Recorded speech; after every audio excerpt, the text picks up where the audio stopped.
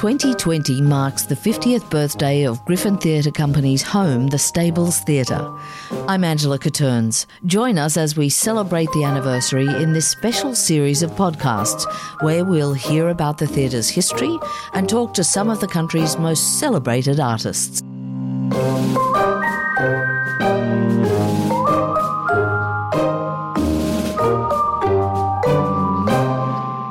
In this episode of the Stable's 50th birthday podcast series, we take a look behind the scenes and meet the stage managers. Tanya Leach, Kim Scott and Amy Harris are well-known and highly respected stage managers. Welcome to you all. Thank you. What exactly is the role of the stage manager? We all pause because it's different for different forms of theatre, from a one-man show to an opera with 400 people that you're managing. So the art of stage management can vary, but mostly it's making a show go up on time and keeping everybody safe in performance, and in rehearsal being there to support the creation of performing piece. You mentioned it was an art. Do you agree, Amy, it's an art? Absolutely. I always think that stage management is definitely a creative role. I think that's overlooked often, but we always are the people who are the keepers of the vision. You know, once the show has been made and created with the team, everyone else buggers off and we're left there to cradle that with the cast. And so I think you always have to keep your eyes open. You have to have a creative brain. You have to be able to articulate the process of how you got there and keep the ship pointing in the same direction and afloat. Mm-hmm. And I think there's something about calling a show, or in the case of being at the Stables, operating a show, that it's kind of like you're performing as well and you're breathing with the show, and, you know, a split-second decision can affect the mood or the temperature of a performance. So it is kind of a craft or an art as well. It's not as simple as just pressing a button or saying some words. No, you have to have rhythm. Yeah. You have to have rhythm, especially if you're calling a musical. You have to be tuned in to the performers. So yeah, I would say. Well, and in fact, you have to be able to read music, don't you? Yes, you do. Yep, that's very important. And you have to be on the beat. And if you miss something, it can be dangerous. So, you know, if you're calling a fly cue, it has to be on a particular note. It has to be on that note. No. Would you say it's more challenging being a stage manager in a tiny theatre like the Stables? I think it presents different challenges, absolutely. Some things are much easier. Everything's a bit more in reach. And well, you just don't have to walk so far. Exactly, yeah. You can just, you know, climb on the back of a chair and refocus a lamp, or climb down a staircase and you have all the supplies that you need at your fingertips. One hose. There are fewer people to ask the question, I guess. But yeah, it's a little tough in some instances, being the only person there. Mm-hmm. I admire Kim. I said to him this morning earlier that I'm a bit frightened to do another Griffin show because the technology requires me to be more digitally competent than perhaps I am, because I've been doing it for such a long time. I started with reel-to-reel and tapes and manual boards, and now it's all computerised, and there might be just one thing that I don't know, and you mightn't be able to start the show. And I love the idea of having a technician nearby, which Kim hasn't got the luxury of having at Griffin, because he's a one-man band. Mm-hmm. And so do you have to be multi-skilled as a stage manager?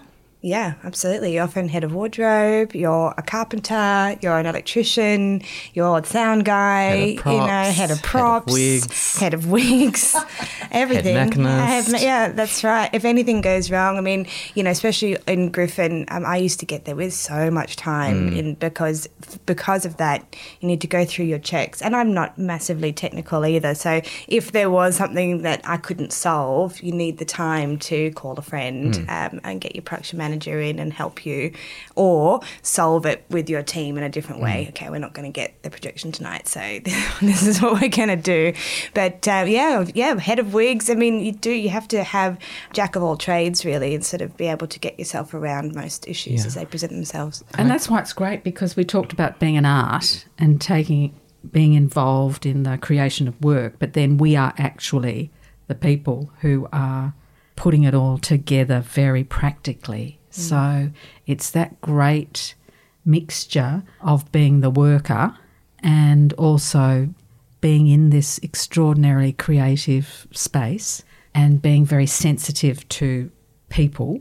And we're often also the ones, as well as doing all this practical stuff, who smooth over any tensions in the room and have got an antenna on about artists that need a bit of extra help with how they're feeling and how that's going to be communicated to other people. So often you're the sort of ear of people and you just have to be very discreet, but also very optimistic about how things are going to go. So diplomacy is another skill of the stage manager.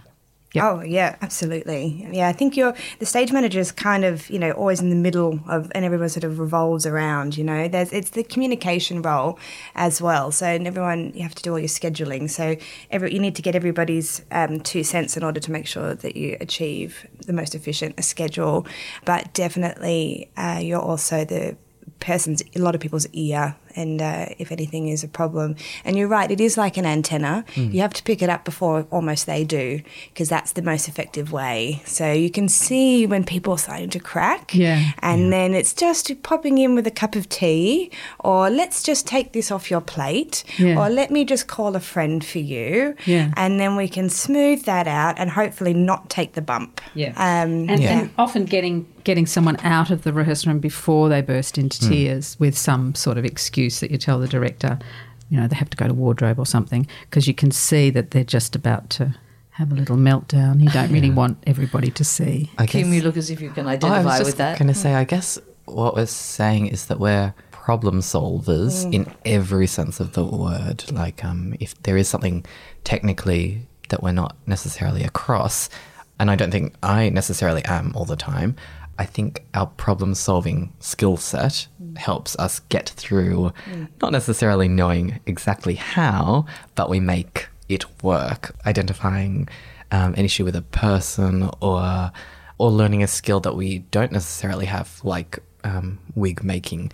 We just, we problem solve and we get creative through. Problem solving. Exactly. Say, okay, just show me exactly what to do with that and that, and I will do it like that every time. Yeah. Fantastic.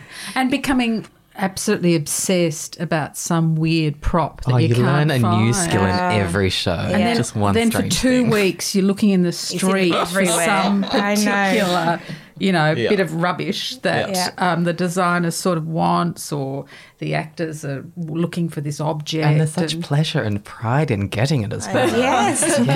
Can you give me an example of something like that? I did a show where it was Thomas the Tank Engine, and we had a dance break where they all got these clear umbrellas, and they were those cheap ones, so they broke constantly.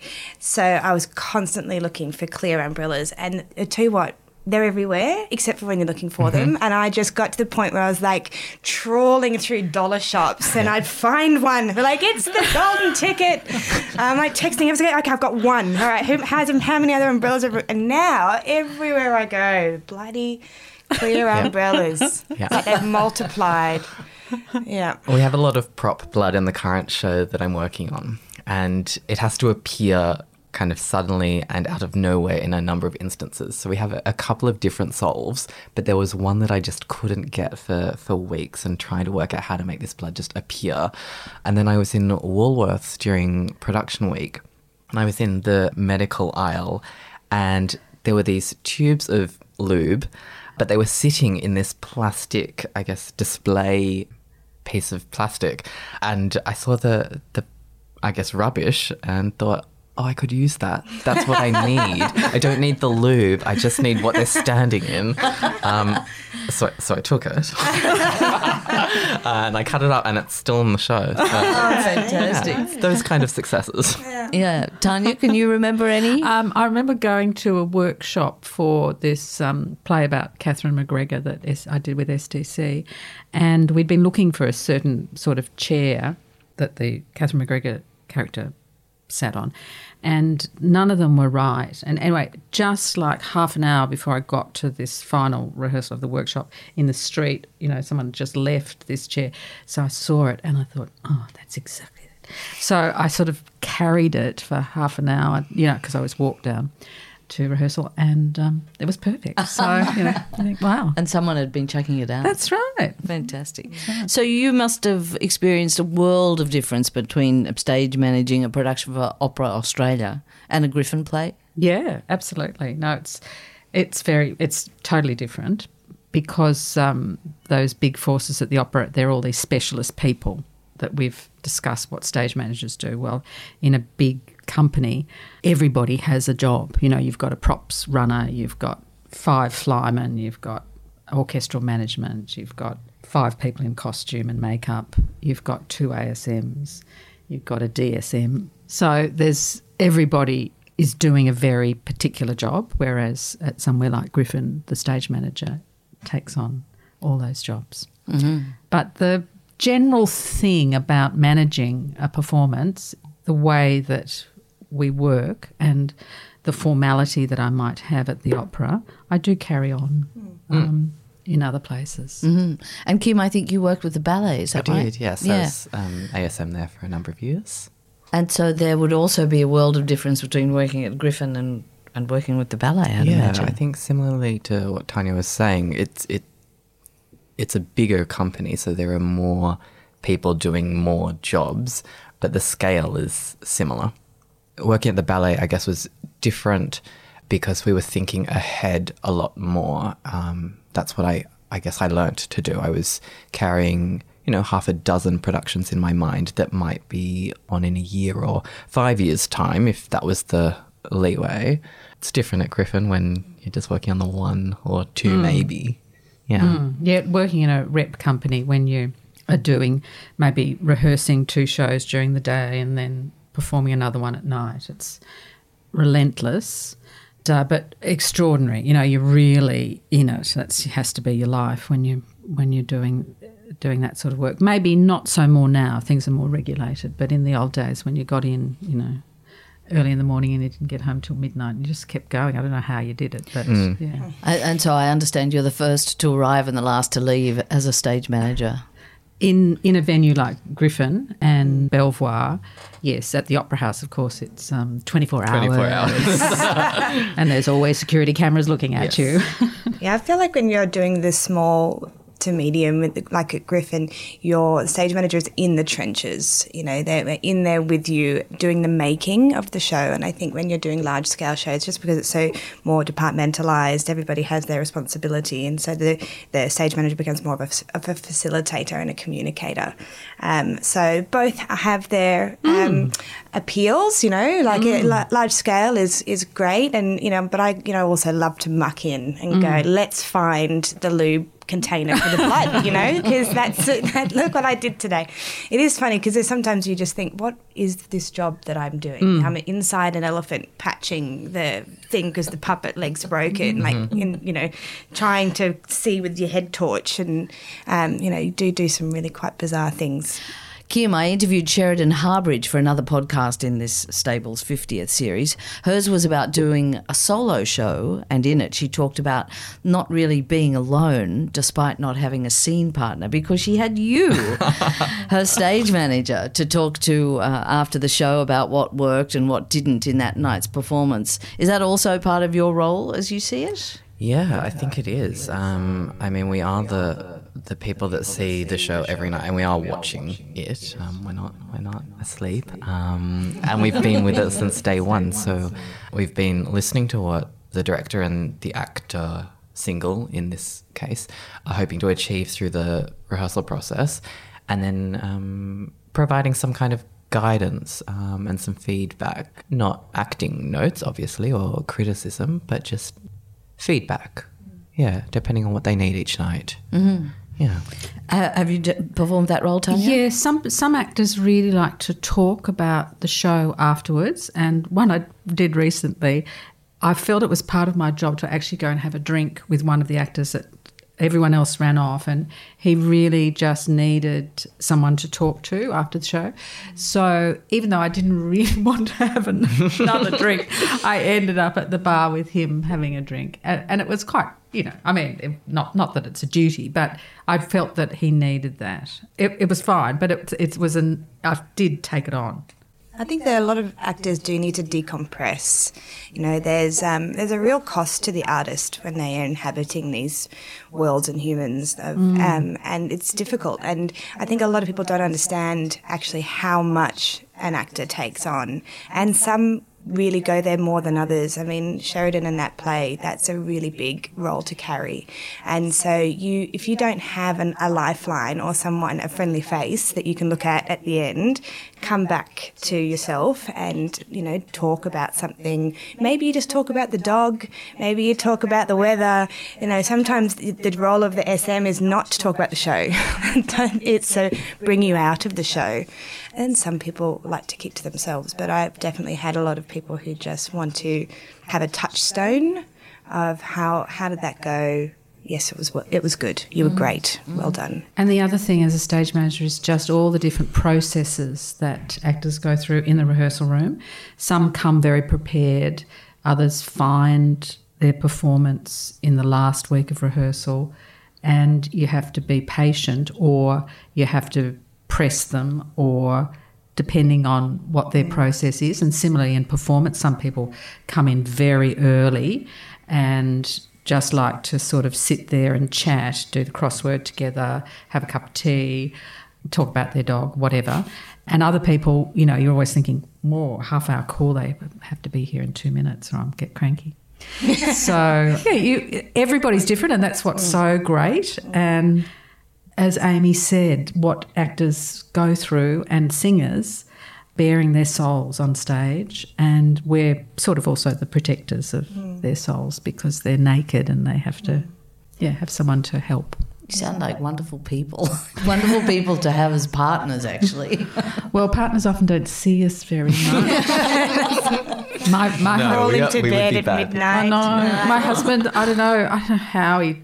it's just such a weird life, and most stage managers finish doing this job much earlier than I have. I just keep going. But it's weird because often you have to be in the rehearsal room first thing in the morning, and then, you get home 7 o'clock or something, and then when you're in performance you've got a whole different timetable in your life. So you're sometimes a morning person, sometimes a night person. What would you say is the most difficult show you've worked on, Tanya?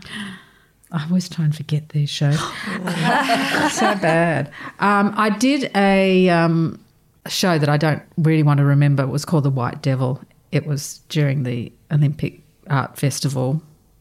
Just from the start of rehearsals, it seemed to have some sort of strange curse. It was a Jacobean revenge tragedy,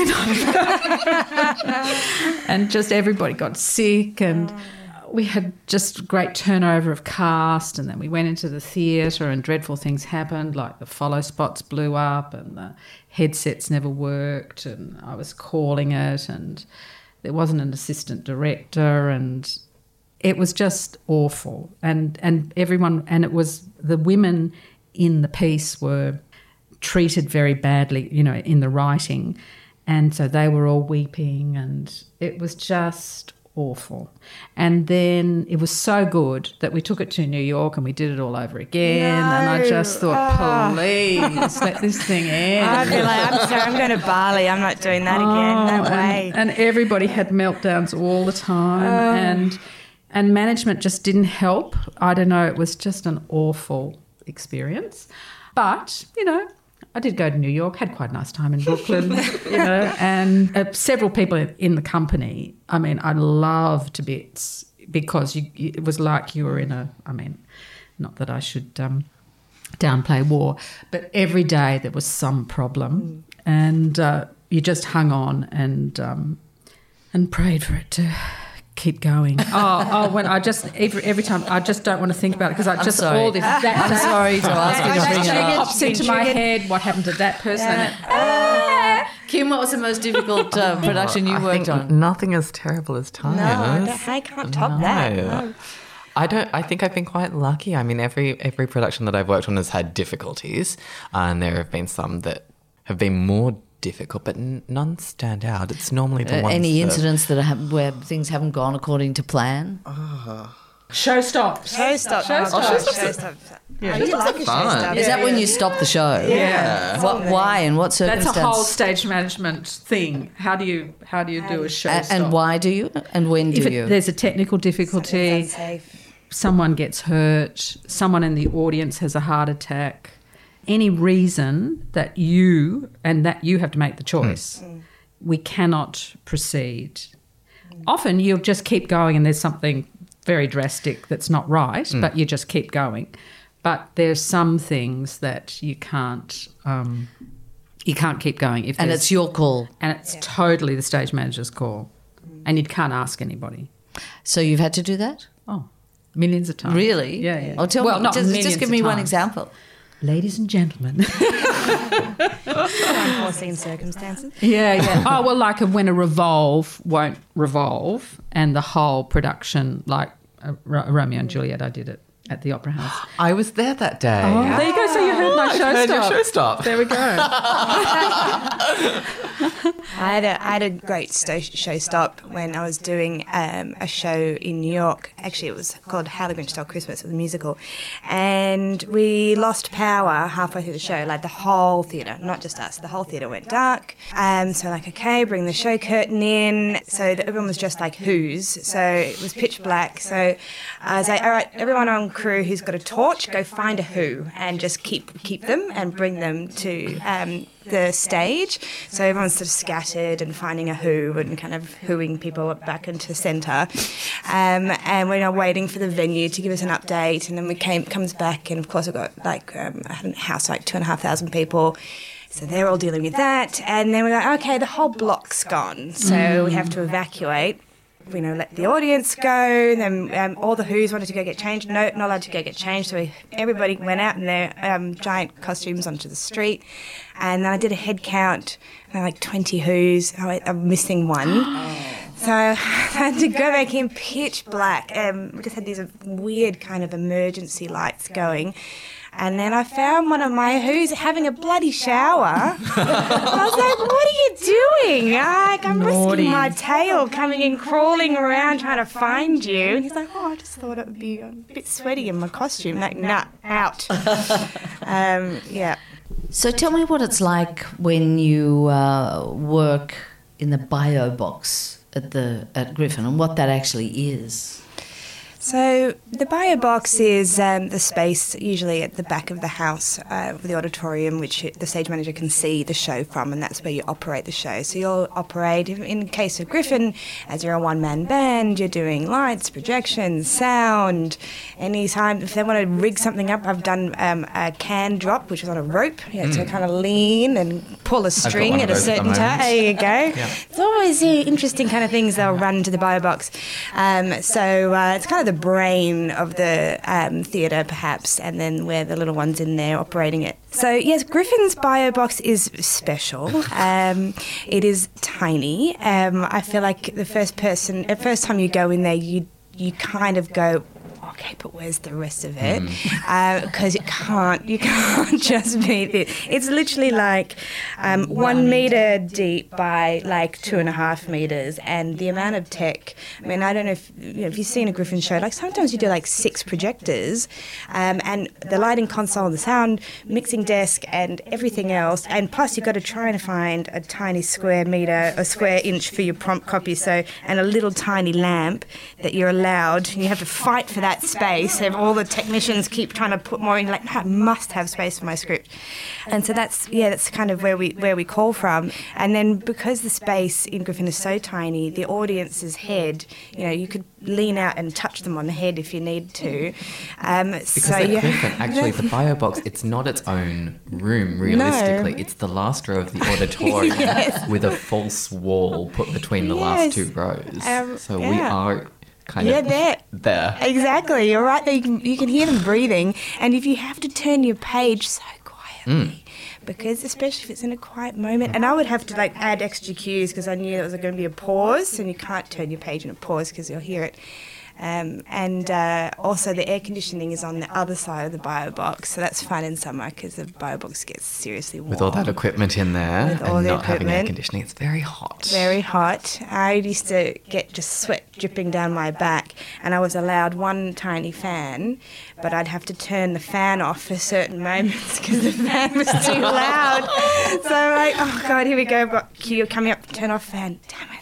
Turn off my fan, sweat dripping down. Oh, great, fan on moment. Okay, here we go. Just put it onto your head. So, yeah, she's special. Yeah. And you're not the only person in there? We are during performances, but during production week, sometimes it's very, very squishy, especially when it gets to preview performances, I think, and equipment comes out of the box into the auditorium so designers can work during the day. When it goes back in, it's normally just before you're ready to open the house and let patrons in. And all you want to do is have a little bit of space and just look over your book and check that the screens are right, but you've got 2 or 3 or 4 designers all also trying to work on their own equipment at the same time. You're like, wow. Get out! Half-hour call! Yeah. And so given that your role is so vital in the production of a play, do you ever feel overlooked?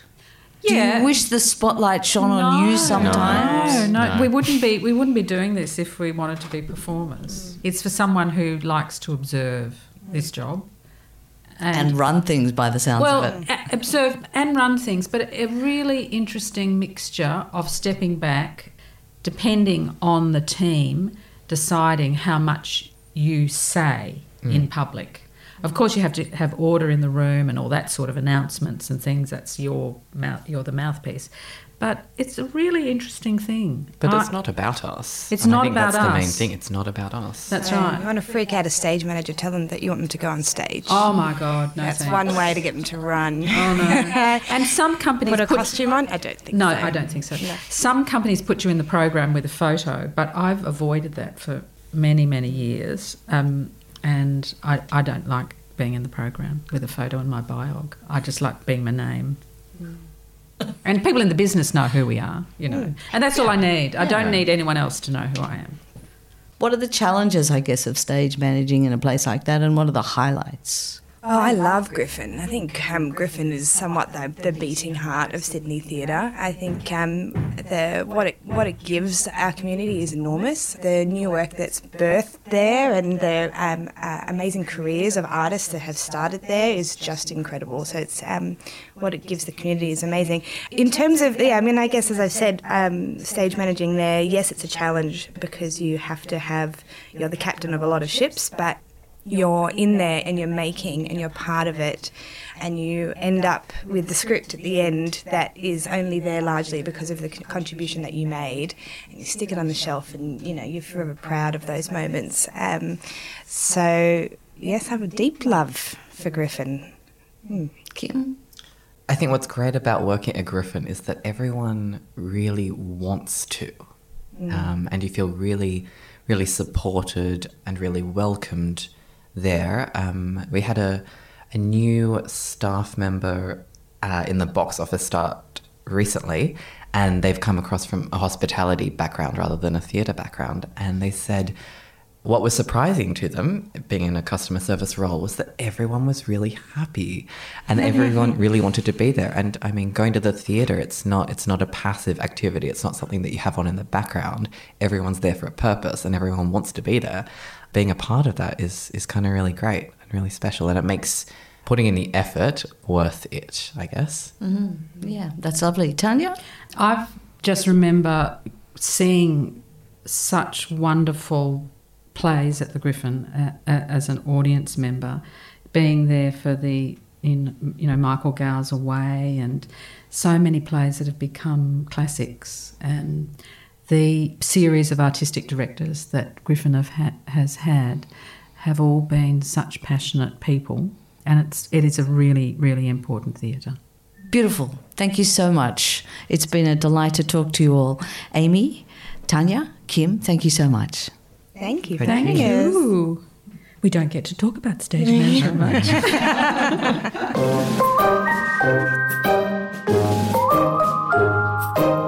Thanks for listening to Griffin's special podcast series, where we're celebrating 50 years of the stables. For more anniversary activities, head to Griffin's website, griffintheatre.com.au.